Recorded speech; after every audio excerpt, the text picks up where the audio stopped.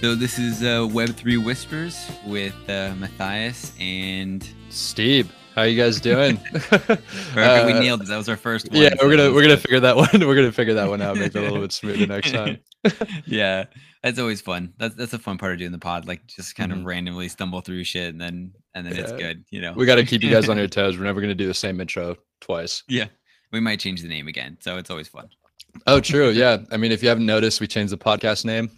We've transitioned from Crypto and Coffee to Web3 Whispers. Another fun little alliteration. We might even add a little interesting intro music as well. Everybody will recognize little George Michael. Yeah, and hopefully you guys get the play on words and we don't just seem like idiots. It'll seem weird. Yeah. Like weird music they have going on. Exactly. Oh, man. Pretty good. So Mathias and I were on a call today with a cool Web3 platform, Bubble World. Mathias, you want to talk a little bit about them? Yeah, so we actually are going to be partnering with Bubble World to get some whitelists. We got some whitelists for our community at Shogun War. Maybe we'll change it to Shogun World now with the Just changing all the combination names. yeah, we're changing everything up. Well, they're really interesting. I actually, full disclosure, I'm going to be investing with them. They're amazing. I plan on minting. But they kind of the takeaway, the short version of what they do. For me, I know they have a different take on it, but for me, it's basically an easy way for a lot of Web2 or institutional personalities and different stuff like that to actually bridge over to Web3. So it's a nice, easy platform, kind of like a white glove service for a lot of different influencers and celebrities and big, even Web3 projects as well to launch on their platform. Mhm. And I'll post the info deck for sure in the chat and stuff sometime here. But I mean, they have a ton of good investors. You got to check out the info, but I'll let you know what a few of the investors are here. They got I know they got Pharrell, Post Malone, David Guetta, I think yeah. Steve Aoki. I know people were memeing like Steve Aoki's the top, but it's pretty funny. I saw that. Like, why is that? Like, it's not actually really accurate, but it's pretty funny though. Yeah, I heard him. He did an interview and he was like, "Yeah, everyone's been memeing me about buying at the top," and I was just like, "Dude, feel so bad for the guy." Yeah, it's some of these guys are just like when you're rich or whatever, like you don't really care too much. I mean, there's two people I think that don't care if they buy the top. If you're really wealthy or you have high conviction, like 100% conviction that this is and you're willing to hold for the next 10 years. Yeah, and it's funny too it doesn't really because matter. yeah, and it's funny too because I think Steve Aoki is like, at least we know for one he is rich, but his explanation was like conviction. Basically, he was basically just saying like, I believe in the projects that I'm investing in, so I'm not really waiting for the price to drop because I don't think they will. Which I mean, those are just words. He might actually believe that, he might not, but like that's true. I mean, that's the type of person that doesn't really care where they buy it in at because they know that or at least they believe that the project's going to be going up. Yeah, exactly. And I think everybody has to have that kind of conviction. Like if you're in Web3, it's very hard to kind of stick around without like a high level of conviction because it's just so risky and exactly. it gets a little crazy. Yeah. But anyways, on the note of Bubble World, guys, they gave us some. I don't know if you already mentioned this, Mathias, but they gave us some with Shogun War, as Mathias mentioned, and we're going to be doing a whitelist spot giveaway at the end of the podcast. So we're going to ask a question at the end of the podcast, and when I post the thread with the link to the podcast episode, give it a listen. At the end of the podcast, there'll be a question. Retweet the Twitter post and answer the question in the comments, and you guys will be entered into the raffle. Perfect. I don't know if I did a great job of explaining that simply, but hopefully the people listening to this can. I think people will figure it out. They'll follow I can decrypt what I was saying. Yeah. I feel like I'm speaking in Da Vinci Code language. Like I need to probably be a little bit more. It's another layer to it. It's good. Make people really work for the whitelist, and I think we're gonna have some in the Discord as well, and we're gonna do an AMA with them, so people will get a little bit. You might even want to win the whitelist and then figure out what it is, because you can always mint or not mint. It's all up to you, but.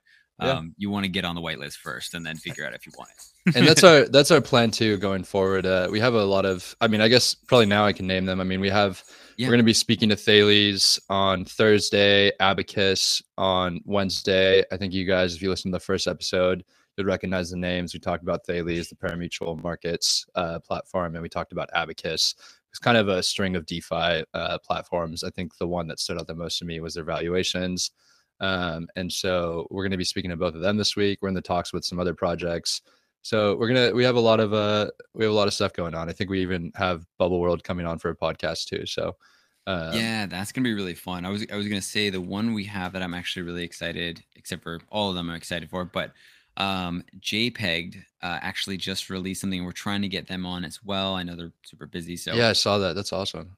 yeah, it should be really cool. I think it's a little bit of a sleeper project. I mean, I know it's popular because Tetranode's an advisor, Mm-hmm. but I think people are still sleeping on it a little bit. Like there's kind of two phases to it too. I'll just go into a real quick like Yeah, go into it. explanation. But basically, it's a lending platform for NFTs, right? Right, So saw that. they have their mechanism, and it's an interesting mechanism, but it's a little different than the others. And they have some like price oracles. They're basically using oracles to make sure the price is Mm-hmm. good. And I think you can borrow up to 33% against the floor price of your JPEG. And I think it's going to be punks first, and then it's going to be apes, and then it's actually I think going to go Azukis, No was way. nice to see. Yeah, That's there's awesome. gonna be Azukis, and then Clonex, and then I think a few others. I think Mutant Apes after that. Have Um, they said anything about rates? yeah, so it's gonna be a 2% interest rate. Oh, not bad. Um, That's a lot yeah, less than not you'd be bad. paying on the street. Some of them are like 25%. It's ridiculous. But um, the interesting side that I think a lot of people sleep on is the JPEG cards. Have you heard of these? Mm-mm. No, that's all new. So this is like they have a JPEG. So they have NFTs. Mm-hmm. They're kind of like funny memes and stuff like that. But you can stake it to the protocol, and you get 1% of the total supply. 1%, I think, is the 1% of total supply every month to that card per card. No way. That's So pretty cool. yeah, so it's kind of nice. I mean, and then there's actually another function where if it's a cigarette one or whatever, it's just some rarity trait. Mm-hmm. You stake it, and if you borrow, it increases your limit. So you can borrow now like up to 40% of the That's pretty value. cool. We're starting to see Yeah. a little bit of that unlocking of the liquidity, like you were talking about in the last episode. Yeah, I really do think that's probably going to be the catalyst for the next like leg up. If we don't get Yeah. totally smashed by the Fed It'll or be something like interesting to that. see how complicated the NFT market gets after NFT loans start to become more popular because there's even though that seems already complex in itself, I feel like the market can make that much more deep and complex as well. I mean, you might start seeing like people lending NFTs, those people lending NFTs, borrowing NFTs, like kind of what we were talking about, like securities lending could end up being Hmm. something like that. Yeah, I think it'll be really interesting because I think they'll make it simple. So people are just like, oh, okay, like I see an opportunity, there's a mint coming. I've got this ape. I'm gonna get, I'm not even gonna get close to my 30% ceiling just in case it drops. I'll get 10 ETH or whatever, just go Hmm. mint that, flip it, boom. And that will actually give a lot more velocity to the market. Yeah, definitely. 'Cause, those guys are going to be in and out real quick. And some people will lose their JPEG, and then it's like, okay, well, you got an ape for, putting your money in there. Yeah, and a year down the line, kind of seeing what other NFTs they're bringing into the lending platform too will be interesting because the bigger and bigger the supply that they're allowing for lending, I think the more and more liquidity we're going to see being unlocked, and then the more and more liquidity there is, obviously, assuming all things equal, that is a lot more volume. Yeah, for sure. Oh, and that's one they're going to actually have moonbirds as well. Oh, So awesome! Hell yeah, yeah, go yeah, Moonbirds! should be good. Yeah, I know. If unfortunately I'm salty about moonbirds because I missed out, and I was like, no way, it keeps going, and just I faded the moonbirds and have to pay for it now. Fudded and faded. Fudded and faded it. Well, anyways, if you do you want to get into the first article, or you want me to start? How do you want to do this? Yeah, go for it. Okay, cool. So one of the things I was reading, first I started off just reading a couple articles, and then actually Rajan sent me this link with a bunch of different mind maps that were generated from some of the most popular NFT tweets.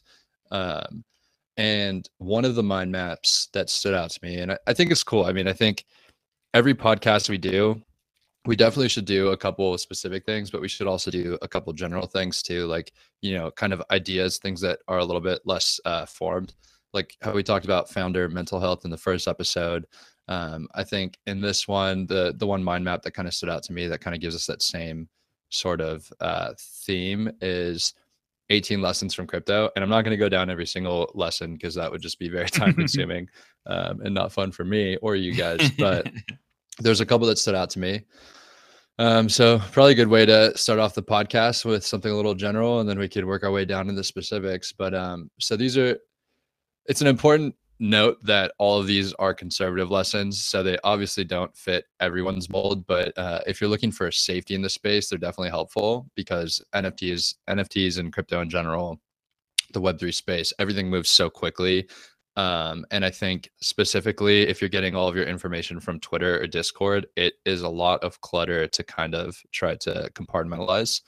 So these were just some helpful tips that they talked about. So I was gonna say too, like, I just thought of the, I think I saw like a Twitter post by Hentai Senpai the other day that, yeah, he's on there like an OG. You try to say that name as quick as possible. As quick as possible. I don't know. We're gonna get like bleep. You don't want to get, you know, taken down for all these ones.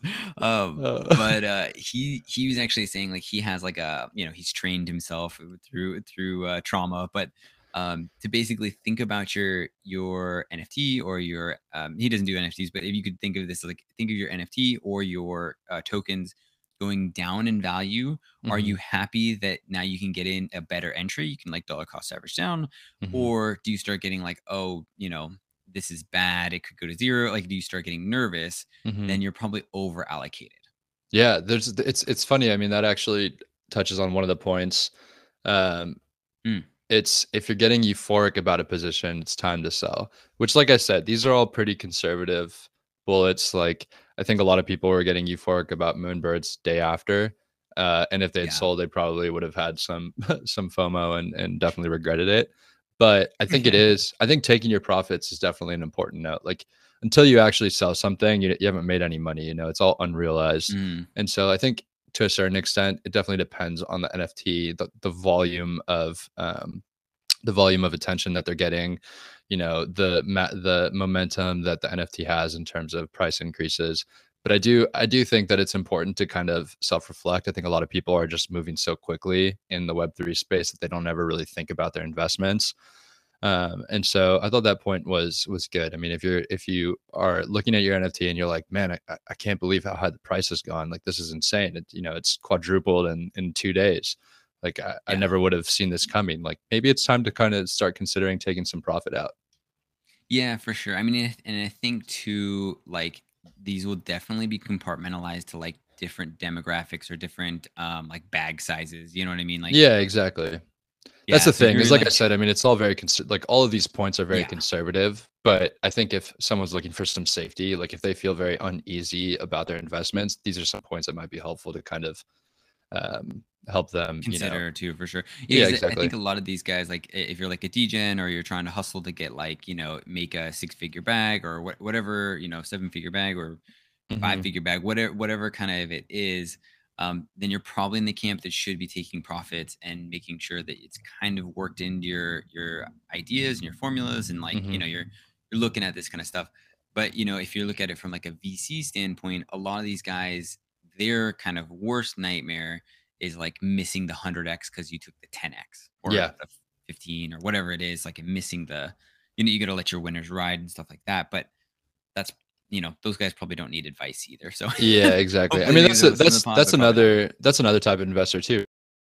If you're uninformed, it's probably time to sell, because you know, you don't have the same volume of information, you haven't done the same volume of research as someone that has much more capital, much more means, you know, maybe a lot of people working on their team. So it's kind of time to think about whether or not you're going to sell. But another one too is business case. If you can't explain in 2 sentences where the yield in the DeFi platform you're in comes from, you are the source of yield, which I thought was kind of punchy too. Yeah. That's where it comes from. Magic. Yeah, it just comes out of nowhere. Yeah. So I thought that one was cool. And then other one was Twitter as a means for feedback rather than confirmation bias, which I think is definitely thematic given what I've said. Like, a lot of times when you're on Twitter, there's so much going on. You know, one of the other points too is like following the right people, because if you don't follow the right people, there is an information asymmetry. And that information asymmetry is extremely high in Twitter. So yeah, I mean, you have to follow the right people. because that's where you're.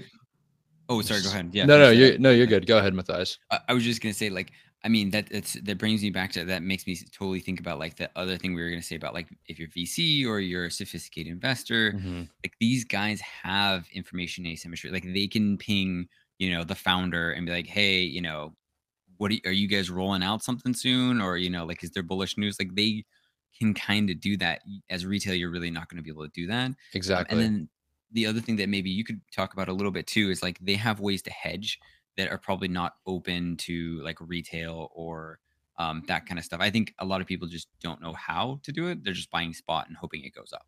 Yeah, I mean, that's it's kind of like if we're going to talk about hedging a little bit, like one example would be like using Thales or like a parimutuel market as a means to hedge, right? Like if you have a big position in a coin, say for instance, like Ethereum, if you have a big position in Ethereum, right? Like, and you're long, so meaning you're going to hold it for, at least a year, you know that you are confident that the price is going to keep going up, then a way to hedge that would be entering a parimutuel market, like betting that the coin is going to go down.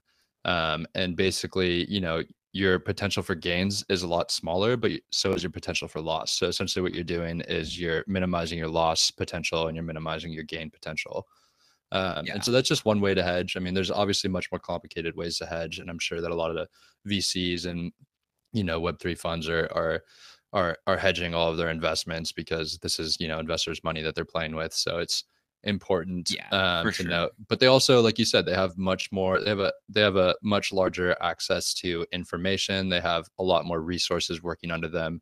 At the end of the day, most of the people, the highest volume per capita of investors are going to be, just one guy behind a keyboard. It's not going to be like a team of guys behind, many keyboards. So I think for a lot of us, it's just decluttering the information that we're getting when we're on Twitter, because I mean, I'd say, this is just a random number, but at least like 80% of the people that you're seeing tweeting about a certain NFT or a certain coin hold that NFT or that coin. So immediately they're biased. It's probably a 10 out of 10 or a 9 out of 10 at least, these guys. Yeah, it's much. And the thing is too, like if someone holds something, that's also good proof that they believe in it, but it also could be proof that they're worried about it. So they're trying to get that news out so that people start buying. You could just be exit liquidity. I mean, that is the problem with a lot of these. They kind of cut both ways, like there was an example with Alameda. They bought, something that, like, okay, we all know VCs are, better, faster, stronger, whatever, they're richer and everything. But something that they were doing was basically they used a bot to get the whole amount in the IDO or the IPO or whatever of the coin. And then they basically staked that and then took the staking rewards and were just constantly selling basically until they recouped their whole position. And now it's like free money. It's like a free ride. Yeah. And they were already at a 25-cent, price point getting in. So their 25-cent entry is now 0. And exactly. And everyone else is like, damn, why is this coin going down all the time? Like, so something to think about. Definitely. Yeah. And the last point that I want to touch on too, which I mean, just from speaking to you, Mathias, it seems like even if you're not writing it down, it seems like you kind of do this mentally, is you want to have an investment thesis before you buy, do your research. Yeah. A lot of people, we meme research, I think, a lot in Web3. Like the average ape is not, it's not doing their research. Obviously, like the extent of their research is going on Twitter and seeing who's tweeting what. But I think it is important to at least understand the things that I look at when I look at an investment, especially within the Web3 space. Like the easiest thing the team is, and then through who the team is, you can see like what projects they've worked on, if they've worked on projects before, etc. The community, who is focused on this NFT, how active is the community? Does it seem like there's a lot of people that want to hold? Does it seem like there's a lot of people that want this thing to grow over time, not immediately, like paper hands? And then obviously, like, you have access to the quality of the NFT, and I'm not speaking like to art, but I think like whether or not they're working in a niche space or if they're doing something that's already been done before. Yeah, I think we could even break down some of these or give a few examples and stuff like that. Like on the team, if you're looking at team and what they've done before, you really want to see if it's something in their wheelhouse too. Yep, exactly. If it's something they can pull off. You know what I mean? Like if they're like Kevin Rose and stuff like that, he's in the Web3 space, was Web2 early on. So obviously there's some vision there. Like Mm-hmm. he's a good, probably the best case for this kind of stuff. Active in Web3 before had a project, before having a project, like, very prominent. So he's going to be well known, easy to unlock a lot of doors, all that kind of stuff. Um, Now, if he did something like, a restaurant or something, you probably wouldn't want to bet on him. He might still pull it off, Yeah, but it's just not exactly. in his wheelhouse. Yeah, and that's the thing too, is I think the ethos of the team really drives that kind of starting momentum. I mean, if Kevin Rose had just been like a waiter at like X, Y, or Z restaurant and he decided to start up Moonbirds and there wasn't as many big names that were working on the project, like I don't think it would have had as high of a floor price as um, Hmm. and I think that's important because obviously, like if you have a team of no names, which like any good team has to start somewhere, obviously. So like it could still be a great team, but I think that's a first check for sure. Yeah, for sure. And that's what we know, like as founders and stuff like that. Like we know going into it that you basically have to prove yourself so that Exactly. it's like your margin for error is much, much smaller and people will get scared much faster. Like if your floor starts dropping, it's still you have to be much more wary of it. You gotta like, yeah. So he probably has a lot more room for error. Hmm. That being said, I mean, the floor dropped from like 40 to like 36 or 32 or something like that. And then he announced like there was like a coin coming out. Yep. And then that popped it back up. And so, I mean, there's still tricks you can do even when you're, like top of your game. But it's something to keep in mind that a lot of it's momentum driven. Hmm. Um, and I have an article on that we could go into, but I did want to actually break down. So we had team, like, and then also Community. community, and then I want to touch on Twitter, but we could jump into community too, because my take on the community too is that you really want a foundation where people enjoy being there despite anything going on. Like, Hmm. do people actually hang out there? Do they just type GM and they're like, when whitelist, is any new news? And somebody is like, no, and then they just like leave forever and like leave Right. again for another month.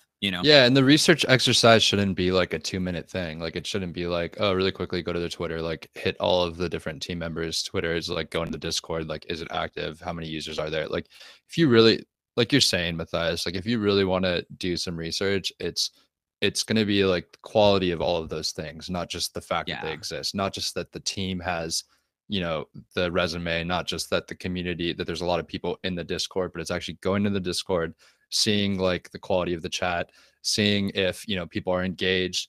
Like you said, if they're enjoying themselves, I mean, kind of bringing it back to Shogun War, like when the floor Hmm. prices were kind of down, you still saw a lot of community engagement in the Discord. And that's kind of Yeah. one of the things that gave me a lot of faith in the project too, was that it seemed like people just kind of genuinely enjoyed being part of the community and watching the Hmm. project grow.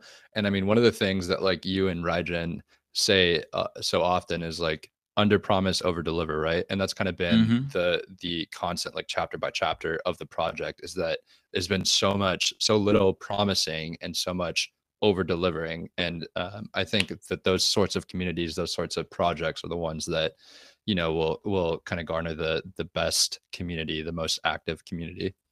Yeah, for sure. Because I mean, even some of these like punks or apes or whatever have been through down cycles, or the Azukis were sitting at 5 ETH for a while. Like these Hmm. different things. Like this 5 ETH is still a lot of money, but if it's down and like in dumps for a little while, you kind of see where the community shakes out a bit and Hmm. how committed people are. Yeah, you Um, see the true supporters. Exactly. And you see a lot of this kind of stuff like that you need to be checking like, oh, okay, the founder has 200, or whatever, like has 20,000 followers or whatever, right? But if he Mhm, posts something, does anybody respond? Like real engagement metrics, like they do with basically if you're going to take on an influencer for advertising, that's what they mhm. start looking for, you know? Yeah, yeah, definitely. And Yeah. so yeah, that was the community point. Did you want to touch on the Twitter point a little bit? Yeah.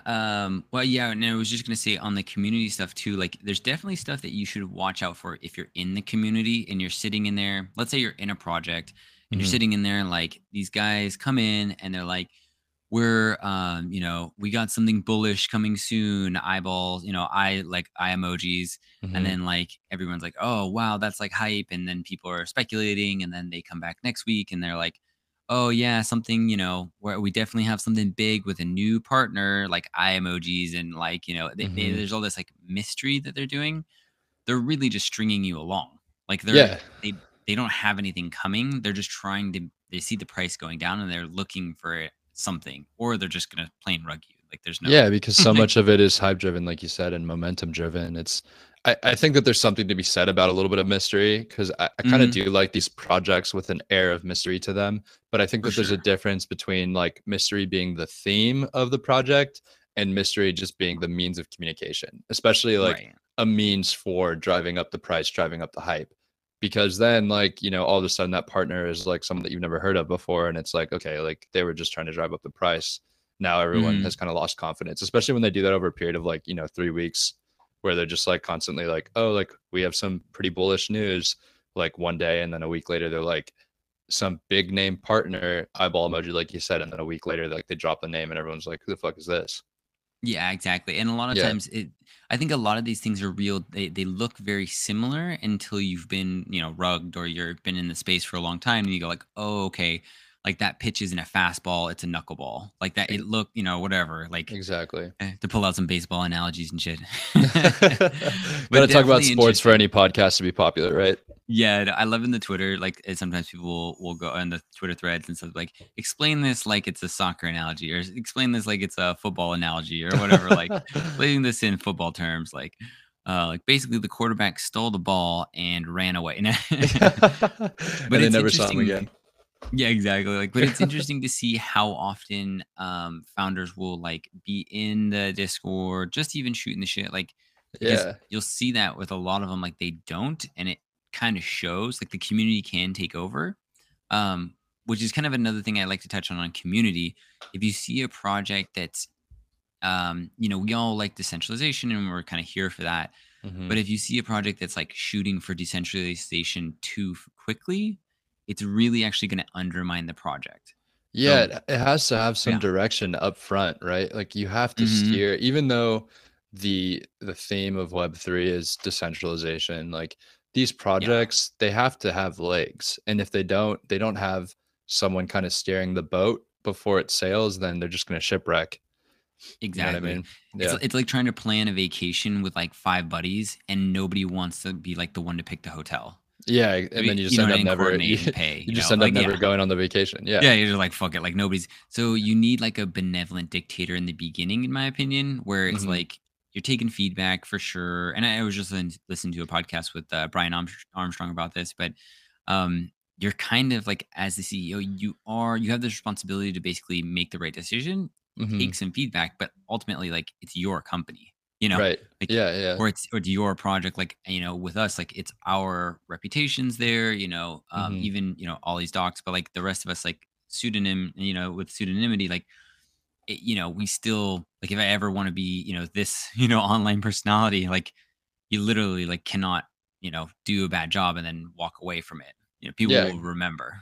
Yeah, exactly. Yeah. I mean, that's what we've talked about a lot too. Is just, your ethos is kind of this graduate. It's like building a house, right? Like the first project you do is that kind of first brick. The second brick that you get up there, you get a little bit more confidence that this thing that you're building has a little bit more stability, right? So it's like every project is Yeah. another brick. And every time you lay one more brick down, I think people become a little bit more confident in the project. Wow, we're really Yeah. analogy heavy this this podcast. I We're hope it just makes more sense that way, like, I yeah, like to exactly. throw those in there. Yeah, But, just I mean, we're actually it's both something. poets. We have no Web3 Yeah, experience. Yeah. exactly. I'm not even sure what this crypto stuff is, but Yeah. I think it's tricky because you really have to see a few of these pitches. And now we're just doing the analogies on purpose. But you really like have to see these like a couple times to see like there's a different flavor to like when it's like they're like I was saying like they're trying to decentralize too quickly.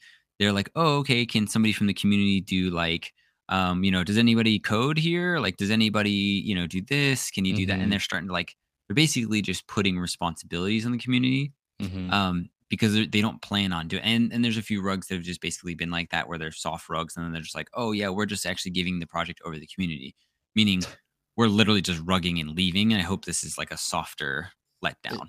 Yeah, that's so annoying too. It's Yeah, just like they don't leave the treasury. I mean, your hope, like no matter what, is that the project, that the team just sees the thing through. You know what I mean? And the team has to have that conviction. Like, you know, we're gonna try to run the ball all the way to the end zone. They're not gonna just drop the ball at the 15-yard line. Wow, these analogies are really becoming purposeful. I need to stop. Yeah, I know, right? These are Yeah, fun. but I mean, We'll you just get just want to have wilder the with them. yeah, exactly. You just want to have that confidence that the team is actually convicted, that they're actually want to bring that project all the way to the finish line. Because if you are starting to lose some confidence in that, maybe it's time to start thinking about whether or not that's a community you want to be a part of. Yeah, for sure. And I think something to think about too, if you start, I like to recommend to people, like, if you're not technical, you need to be good with like social cues and looking for stuff, 100%.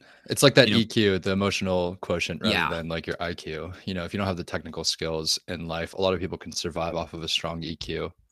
That's exactly what I've basically done on all these projects where I've done well, or even tokens. Like, you know, the evaluation side is just like you look at them, you listen to a podcast about them, like where they're on it, explaining their vision, explaining what Hmm. they're trying to do. Look at the tokenomics. Does that make sense? Okay, good.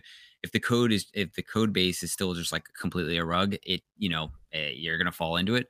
But that type of founder will show up completely different than somebody that's in it for the long run, completely committed, and just totally different. Like they just show up differently. Yeah, Um, exactly. yeah, and the thing I was going to say too is something to think about is thinking about it from the founder's viewpoint. You should be looking for realistically like how long they're looking to run some of these things. Yeah. Especially in like NFTs or DeFi or in some of the GameFi stuff. Like Hmm. you know, is it they want to make this game forever, or is it this game is like then part of like there's going to be a next iteration? You Hmm. can't imagine they're going to run, whatever kind of flappy donkey GameFi, Well, whatever you're for 30 years, you've become like really good at just making up project names. yeah, that's trademark. So nobody started that project there, but What was the one um, from you the know, last project or last podcast? Crazy Cookie Crabs. yeah, exactly. Like there's a lot of good ones. And honestly, these are probably real names and I just don't even know. Exactly. Yeah. But like you can see that where you're like, oh, how long do you think that this project or this thing could really go for? Hmm. Because realistically, none of these guys are gonna run it for 30 years. Yeah. Six No, true. months is even pretty good, or a year. Like Yeah, and it's kind so of like, bringing it back to another analogy. I think at this point, most of our listeners have stopped listening because of all the analogies. But I think bringing it back to another analogy too, it's kind of building that ship, giving it some direction and then letting it sail. Like I think a lot of these Mhm. projects, once they have those stable legs, once they've, already established themselves, they can kind of sail on their own. They still need some direction and they still need some oversight, but I think that the onus can kind of be shifted, maybe not entirely, but it can be shifted from the founders down to the community at some point. Yeah, for sure. And I think a good example of this is Terra, TFL, Hmm. Terraform Labs, started Terra and all this kind of stuff. But Doe, as the founder, is very steadfast. He'll, you ask him a question, like, I mean, computer science background Hmm. too, Stanford grad. Like, but if you listen to his interviews, you can see like it's not like when somebody asks him like, well, so what about this, he's like, oh, we're really gonna just get feedback from the community and we'll figure, like whatever kind Hmm. of wishy-washy answers. He's like, we already thought of that, there's a plan. He might not even tell you what the plan is, but he's like, there's a plan, we have it. Or he'll explain like the whole rundown of how it Hmm. works. And you can tell the confidence there is Hmm. not somebody that's like, oh, okay, good, now I'm a billionaire, I'm on a rug, like I'm gone, you Yeah. know Yeah. No, so it's true too. I mean, the team, I think a good team at some point has to sit down and talk about, how do we stabilize this project in a way that we can kind of take our mhm. hands off it a lot more. Because I mean, ultimately I think a lot of teams are trying to, unless you're rugging, unless you're just trying to make your money and dip, I think a lot of teams are actually trying to build something and then move on and build something else, but not necessarily let their hand be like, all right, like now we want you guys to fail. It kind of has to be like, have we created something that can run on its own? Because if it Mhm. can't, then like maybe we should stick around and strategize how we can do that. Yeah, exactly. And I mean, I think like there's other good examples of like Vitalik. Like, I Hmm. think he's just really good by being kind of unassuming and letting people flourish in the way they want to, and contributing, getting everybody kind of contribute. He's not so much like a figurehead leader, even though like he's not like Doe. He's a different like flavor of good Mhm. leader. But he also has a very specific vision for Ethereum. Like it's not like he's gone, but he's also making sure it's like, it's not just him. Yeah. Um, so yeah, different flavors of it. And then Bitcoin obviously has, no known founder, well, Satoshi or whatever, but um something to keep in mind for a lot of these, being able to identify a good team is key, because sometimes they look very similar to a really bad team.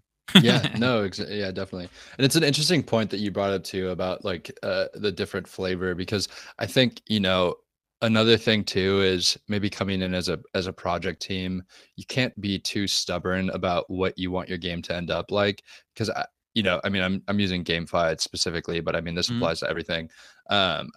I know that like with Shogun War, you, Reg, and Ollie, all of you guys have said that this game has kind of turned out to be something completely other than what you guys pictured it being when you first started, and you Mhm. kind of have to have the confidence to be able to work in an unknown direction. Like you're working forward to building this thing, you want it to be successful, but kind of a product of maybe resources, a product of not dilemmas necessarily, but just unforeseen instances that kind of, not, I don't want to make this sound negative by any means, but just Mhm. throw off the direction of the project. You have to be able to continue to build and kind of have the confidence to keep walking down that path that you didn't expect to be walking on.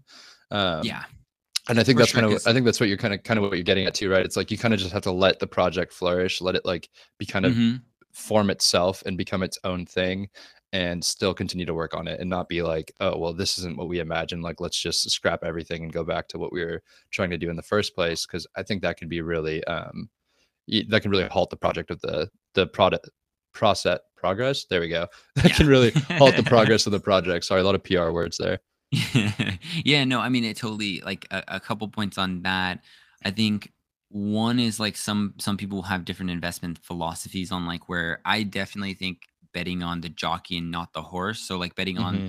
the team, not the idea, is a much better system, because if you run a project, 9 times out of 10, it's not really a lack of ideas, it's a lack of execution that really Right. gets you across the finish line. It's like the team, can they deliver? Like, um, and then, if you're betting on like, oh, that's a great idea, but the team's bad, they're not going to be able to get done. And if you bet on a good team with a bad idea, they'll just kind of figure it out, you know? Exactly. Yeah, yeah. No, So, it's like what we've been talking about. It's kind of that ethos, right? I mean, I think a team that has yeah. no experience might have a little bit more trouble executing when they're in on shaky ground than a team that has that experience and has been there before. Yeah, for sure. And I think with NFTs, especially though, like it's an interesting area because it's so new, Hmm. that people that maybe don't know what they're doing completely, or this is their first time, or basically like they're just crazy enough to try, Hmm. do hit home runs. And you're like, oh, this is a crazy talented person that just was like not discovered yet. That's Hmm. amazing. But those people aren't every project. You know what I mean? Exactly. Like Yeah. it's kind of hard. It just depends on, and if you're a VC and you want 1 out of 10 to be, a mega winner, then you're fine. But if you're retail and you need to really measure your bets, then you can't really go with that. You might need to take less returns for more safety. Hmm. And then the other thing I was going to say too is, I think making sure that the team is kind of going hands off at the right time. Hmm. Like, so you don't want to go too early, but you don't want to go too late, where then the community is muted and they're just like, okay, they're looking up to the leaders to be like, what do we do next? And Yeah. you want to engender that creativity there. Yeah, it's kind of like a man to fish versus teach a man to fish analogy, right? Like Hmm. there's a right time to kind of let go, because you can't teach an old dog new tricks, right? And like at a certain point, the community is just kind of, I I know love our analogies. We're just it's stacking them. nonstop today. I don't know what happened. I feel We like got every on a roll. podcast we're just in a completely different like wavelength than the last Yeah, podcast. But it's yeah, no, amazing. I love it. No, but I mean, like you don't want to train your community to rely on you. I think that's an important Hmm. note. Yeah, and you have to be open to collaboration without diluting your like idea and your Hmm. values and stuff like that. But too, with like, because we had to do it basically self-funded, no raise, no VCs, no nothing. So Hmm. you kind of have to go like, okay, what you have to get creative. Like, what is fun but not expensive? Exactly. Because Yeah. there's expensive fun things and then there's non-expensive fun things. And so you kind of have to get creative a bit more. If you have a bunch of VC money and you have a bunch of like runway and whatever, or you did like a 2.5 ETH raise, like, okay, well, you got a lot of runway, but you have to figure out, you have to play, it play to your strengths. Yeah, exactly. And then I think that was community, right? Yeah, that was We wanted to community. do Twitter. The last one that I thought, actually, no, let's hit Twitter real quick, and then we could touch on the last point that I wanted to Okay, make. cool. I just want to make a comment on Twitter, because being around, like, when first getting into crypto, and you're like looking through Twitter and stuff, you have to realize that people fit into different buckets when they're on Twitter. Mm-hmm. And some of those, like, not most of that's probably not good for you. I mean, it depends, like, what you can glean from a lot of these different ones, but let's say, like, one bucket is people that are just there to, like, they're just shit posting, and they're just fooling around. I mean, maybe they're OGs, maybe they're not. Mm-hmm. With that case, like, we're like trying to get some alpha from them and they're dropping it on Twitter, they're most likely not going to drop it on Twitter until they're like even ready to talk about it. Mm-hmm. They have probably a Discord group chat, something where they're already discussing it and they're already invested and they're already set up, they're positioned already. They're not really going to drop that like pre-alpha on Twitter or alpha on Twitter. Mm-hmm. You still can. I mean, that doesn't mean you can't make money on it. I've definitely FOMO'd into stuff like just hearing it on Twitter. You just can't be last. Yeah. No, I agree. And that's another important note too that we could probably talk about another time, because I don't want to spend the entire podcast talking about the one article. I mean, we could, and I don't mind doing that because it's all been juicy stuff. But the other point that I think is important too is like Discord management, because just talking about how a lot of the alpha gets leaked in Discord first and then kind of makes its way onto Twitter when people are ready to talk about it. I think it gets kind of cumbersome being in a million different channels on Discord. And there's a lot of good threads out there, and maybe we can talk about it on another podcast about kind of how to manage your Discord and maybe modify your Discord, customize it in a way that's most efficient for you to kind of sift through what's going on and still be active in those communities. Yeah, I've heard of some actually really good strategies where people would set up their own Discord and they would basically like plug in other Discord announcements into the one Discord, where they would then just like plow through the announcements and like or updates or whatever, and they'd be like, oh, okay, cool. Like, and it kind of ends up becoming like a news aggregator, and you can kind of just sift through it daily. And I think that's a good strategy, and that's one of the things probably like an app or something. Too. Yeah, it's probably going to be like a thing. I had to talk to Ollie about that. Hey, Ollie probably already created it. Yeah. Yeah, he has a million of those like ideas. He's like, yeah, that's probably $100 million company. I just don't want to do it. I'm like, great. Yep. Well, I'll just stay poor apparently. Okay, that's fine, Ollie. Very, very kind of messed up, but okay. Thank you, Ollie. Yeah. So anyways, you want to touch on something? We can kind of work our way off this, unless you had any more points you wanted to talk about. The one I was going to say, and it does kind of tie in, but because it is on Twitter, there is alpha on Twitter. But it is kind of like the lens with which you kind of look at things, and you're seeing kind of public sentiment. Like, people can't keep it out of their Twitter feeds so much, but you have to kind of be able to like learn to filter that and really filter it down for something that's like usable. Yeah, definitely. So that's the kind of trick, because some of the people. So sorry, the first bucket is like you maybe could get some alpha and they're OGs, and they're you find it faster than some other retail, then you're good. The other bucket is like they're just paid shills. Like, it's just not. You're never gonna get alpha from them, and you're always gonna be exit liquidity. Like, they're either bots, or you find out, like, you can literally pull up how much it costs to pay them to shill the project. Like, it's very easy. Jack and another note too on that subject, the subject of Twitter. I think the more and more you are on Twitter, the more and more you kind of get used to the way, how the machine works, so to speak. I think the more and more you kind of start to get a sense for alpha that's not specifically in one tweet. It's maybe the aggregate of perception, the aggregate of sentiment that you see. You know what I mean? Like, it's not just going to one account and seeing like, oh, buy X like this project looks really interesting, like I'm going to put a bunch of money into it. It's kind of seeing, working your way, like making your own mind map, basically, kind of looking at the subtotal of tweets that have to do with that project. Like, what is the mixture of sentiment? Is it forward? Is it negative forward? Like one person could think one thing, another person could think another thing, and it's kind of being able to look at both of those things and develop your own sort of investment thesis. Yeah, for sure. And another thing I've seen is like where you can follow a lot of devs and just see what they're like. They kind of will drop alpha because they don't know not to. Like they're just like genuinely curious and interested and like just they want to tell people about stuff. So they'll be like, oh man, this whatever. I can't believe that people are still using XYZ when this is coming out and it's actually going to reduce fees and it's going to be cheaper, faster, better. And you're like, oh shit, I didn't even know that was like a project, or oh, is that out yet? And it's like, oh yeah, mints tomorrow, or ICOs tomorrow, or whatever. It's like, oh okay, I can actually get in still. But it's you have to kind of like filter that stuff down and really kind of see these coming a little bit more with just kind of repetitions, I think. Yeah, definitely. No, I think that's a really good point. Yeah, cool. Oh, and then that was going to lead me to there's actually a person on here called so their handle is at punk9059. I was actually just reading their post actually before getting on here, but they were talking about basically that NFTs are very momentum driven. And then they, I don't know, they have a female punk, I guess, but they actually were giving you kind of like stats for it. So they back it up with basically with stats. So if you're looking at something, you can look at their chart and, she gives you a chart, or I'm going to assume it's a woman. So I'm just going to go with she, but anyways. Yeah, let's just keep saying she. Yeah, like it's just going to mess me up if I go back and forth. But anyways, if it's down, so for most NFT projects, if it's down today, it's probably going to be down tomorrow, and that trend will break at some point, but it's most likely. So like on one, I think it was CryptoPunks, if it's down today, then the chance that it's going to be down tomorrow is about 56%.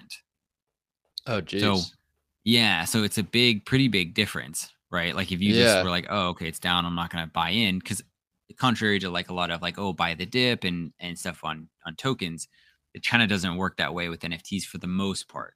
No, and it's an interesting point too. I mean, it's kind of the conclusion that, Web3 is getting to the point where we do kind of have some historical data to work off of. I mean, I think when that was infantile, it was kind of a lot of guessing, but you see a lot of teams working together to kind of break down certain NFT projects. And now that we have the historical data to form sort of not predictions necessarily, but statistics, like statistical analysis to give to inform our investing decisions. I mean, I think, the investors are becoming they have a little bit more power in their hands.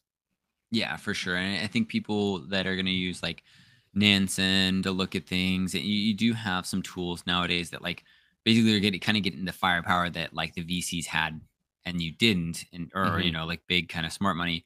Because like with Nansen, you can actually track wallets. You can track you can kind of look through. There was a good podcast with the Lau brothers and the founder of Nansen on like how they kind of go through things, and you can see like, so somebody says, like there's a seed round, like what XYZ project announces seed round by A16Z and 3 arrows and whatever, right? And then some other ones that are not listed. You can find who's actually on it because you find the other wallets, and like you can kind of track the tokens and you can track their wallets a bit. So it's good to do that kind of stuff so you can see where stuff's going.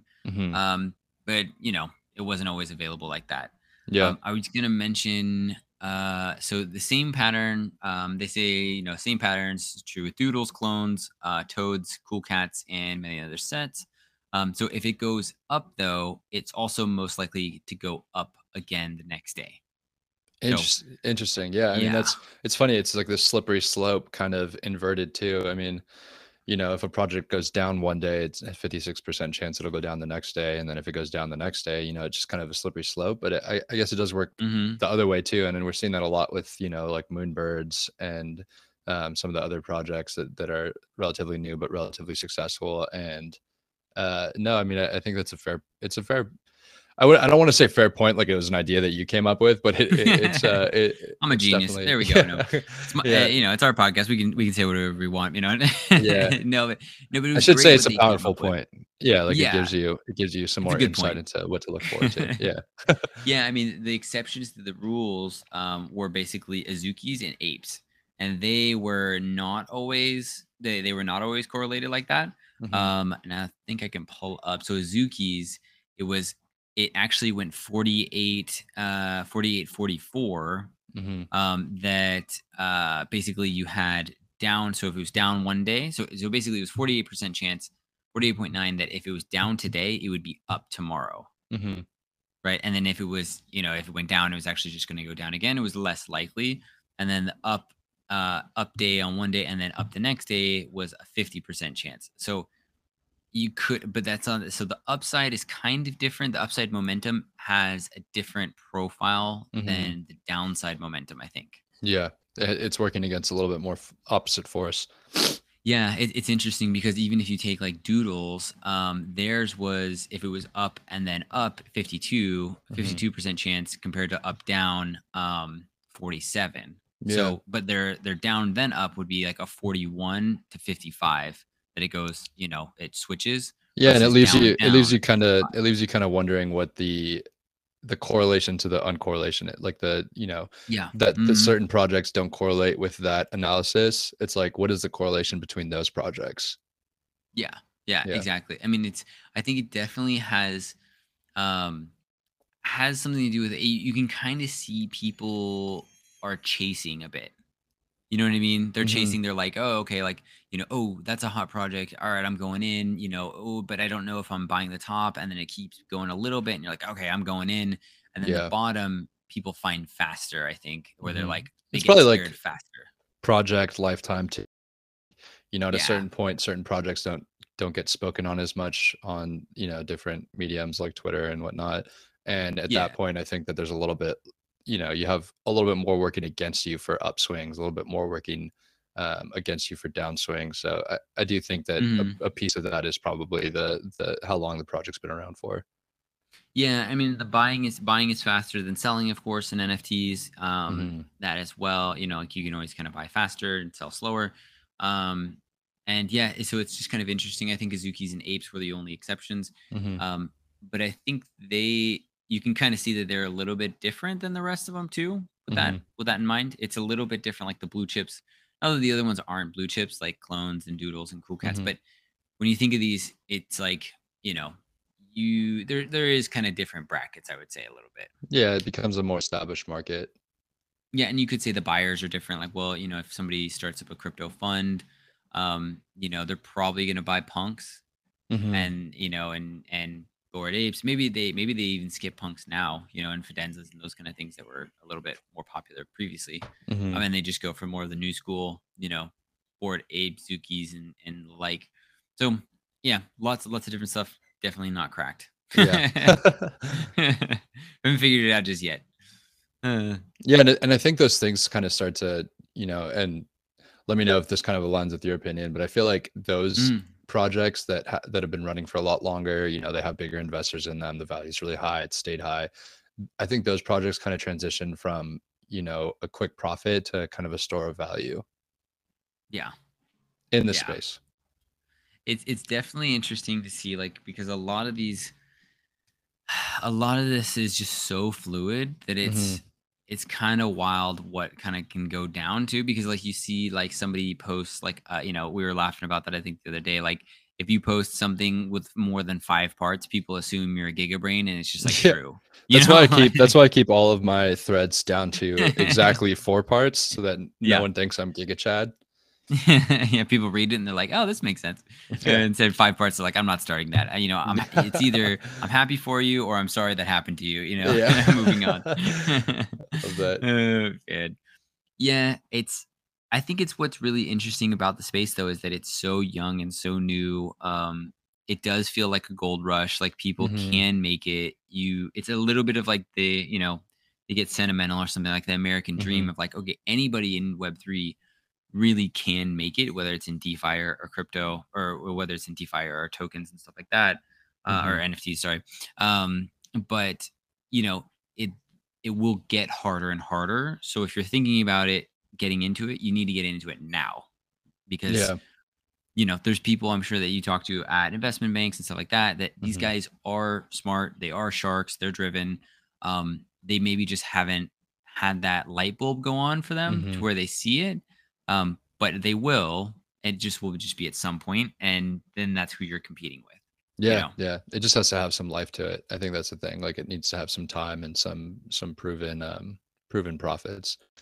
Yeah, for sure. Yeah, I mean, that like I one think guy that's like flipping an getting NFT for like $1 million profit is not, one person Mhm. doing it, even like 1,000 people doing it, it's not going to be enough for a lot of people. It's got to be like this proven thing that works for X amount of time. Right, exactly. I mean, you have to have like models and strategies and like, hedges that you can rely on. Like how do you hedge against your or your moonbirds going down? Yeah. Like, I don't know, sell one, I guess. Like buy one and sell one, and then like Yeah. that, Yeah. like it's not Try to really get that easy cost to back. do. Yeah, exactly. And then how do you do that with like, $100 million? Like, well, Yeah. you really can't. Yeah. Exactly. Exactly. Right. Like, and so then yeah. I mean, I think that's something that's interesting, that it kind of shelters Web3 quite a Hmm. bit, is that the scale isn't there for people like big institutions to really take advantage. Hmm. Um, and I think that that's a good time for people to really, like, if you're ingrained and you really put in the work, you can actually make something really pretty big out of it for yourself. Yeah, definitely.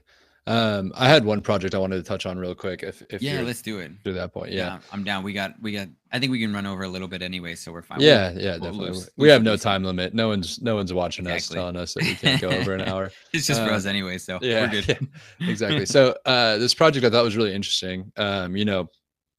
I think that NFT card games are starting to become more popular. That there's already a couple projects that are on the market, but one that I thought was really cool, the artwork, kind of the idea, the mission statement. I did a little bit of research on their Discord, did a little bit of research on the website.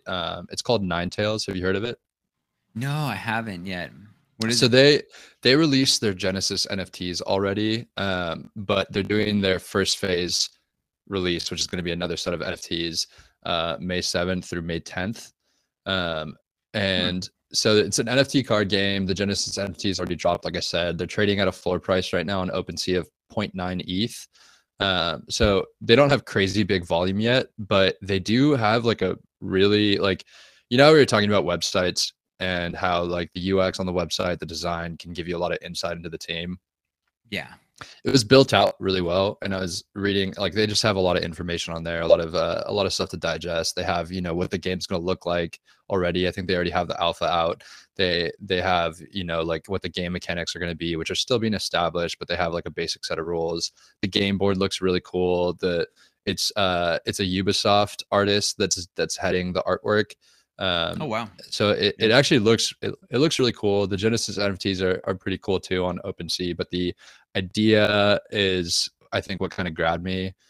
Just like another strategic card game, but their mission is to make it not a pay to win, but a play to win. And they want strategy to be the driving force on if you're making money in the game. And so, like, obviously I'm not sure if like you put some of your token, they have a token, it's NIT.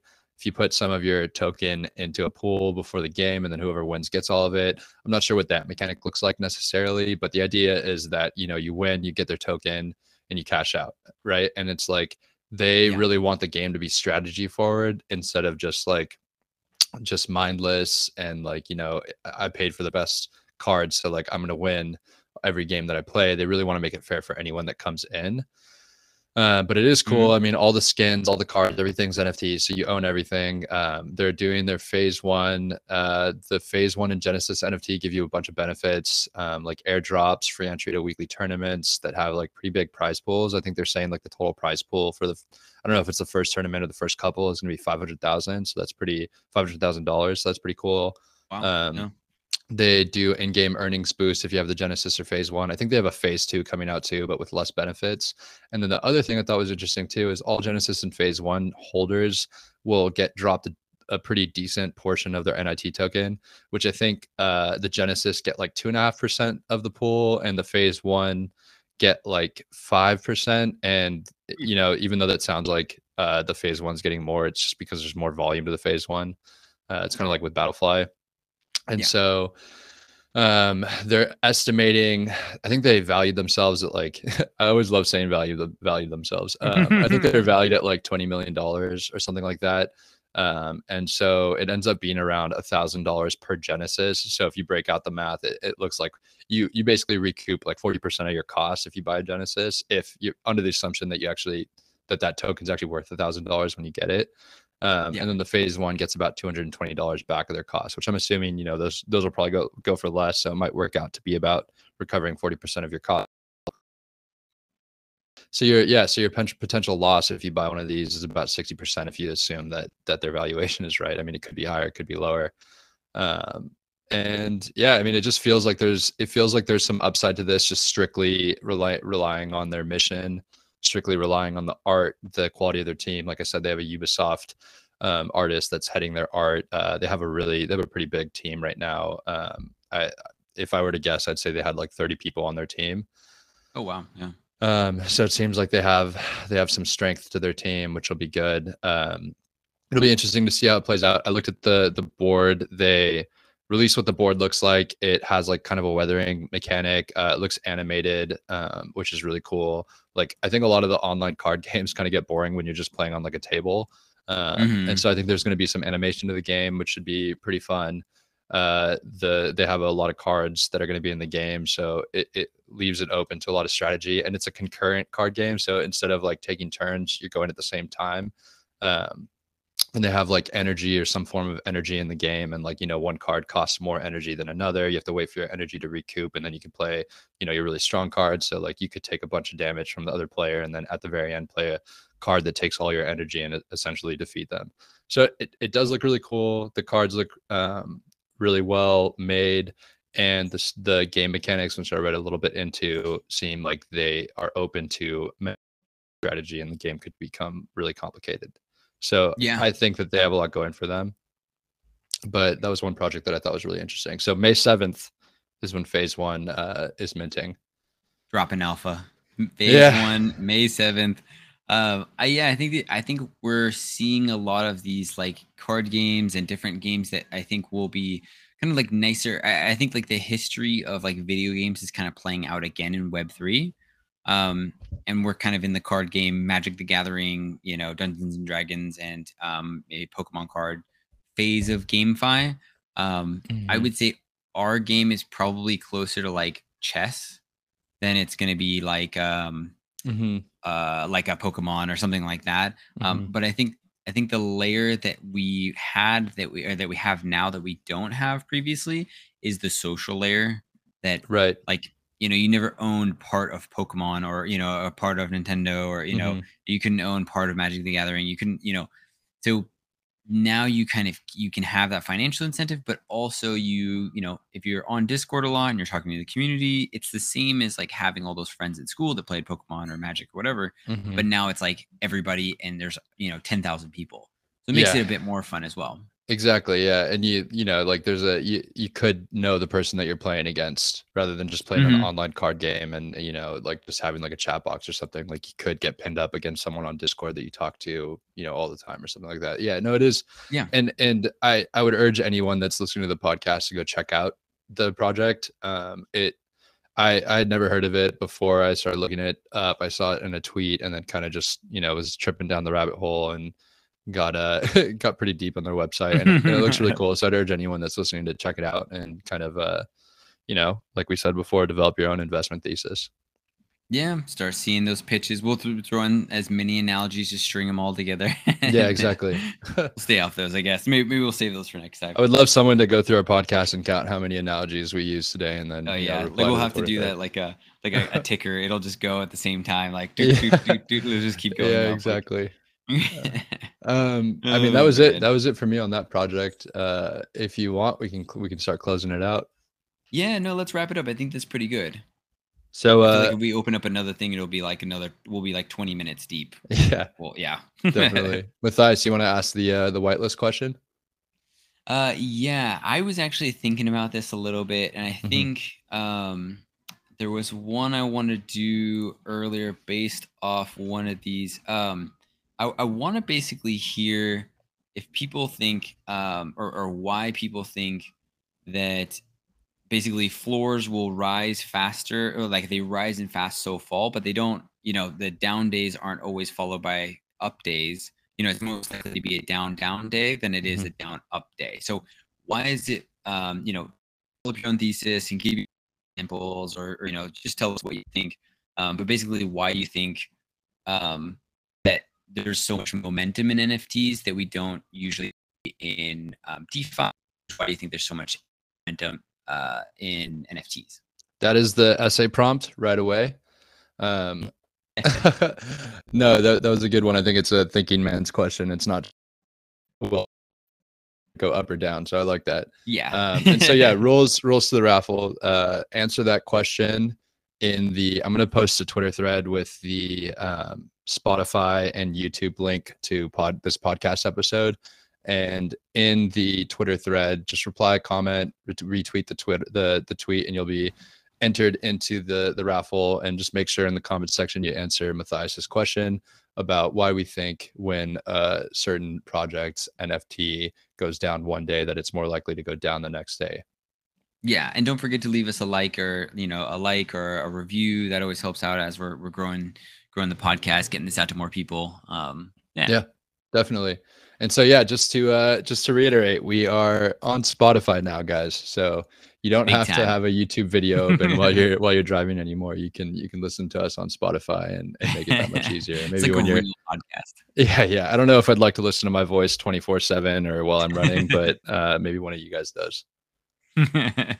Oh, we keep it erratic enough that it's like, keeps people interested enough. We're not too straightforward, but exactly. Some fun stuff happening though soon. But yeah, that's all pretty much for me. Good pod. Yeah, and I think we forgot to mention that whitelist giveaway is for Bubble World, by the way. If that wasn't clear. Yeah, if that wasn't clear from the beginning, now that we're at the end of the podcast, the whitelist giveaway is for Bubble World, which, like we said before, is a really interesting project. We talked to the team. We like them. Like Mathias said, he's investing in them. So obviously he believes in them. And I got a really good sense from them too. So it's exciting. They allocated us some whitelist spots, and we're going to be raffling some off in future podcasts. And like Mathias said earlier on in the podcast, that we're partnering with them through Shogun War. So will be really interesting to see. My recommendation, get whitelisted and then figure out if you want to mint. That's the best route, because you don't want to figure out you want to mint and then you can't get a whitelist spot, because we had to kind of wrangle these as many as we could for the community, because I know people are going to want them. Yeah. So yeah, most of these are going straight to the community. Yep.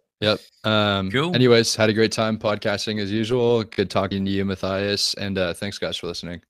Yeah. See you next time. Bye guys.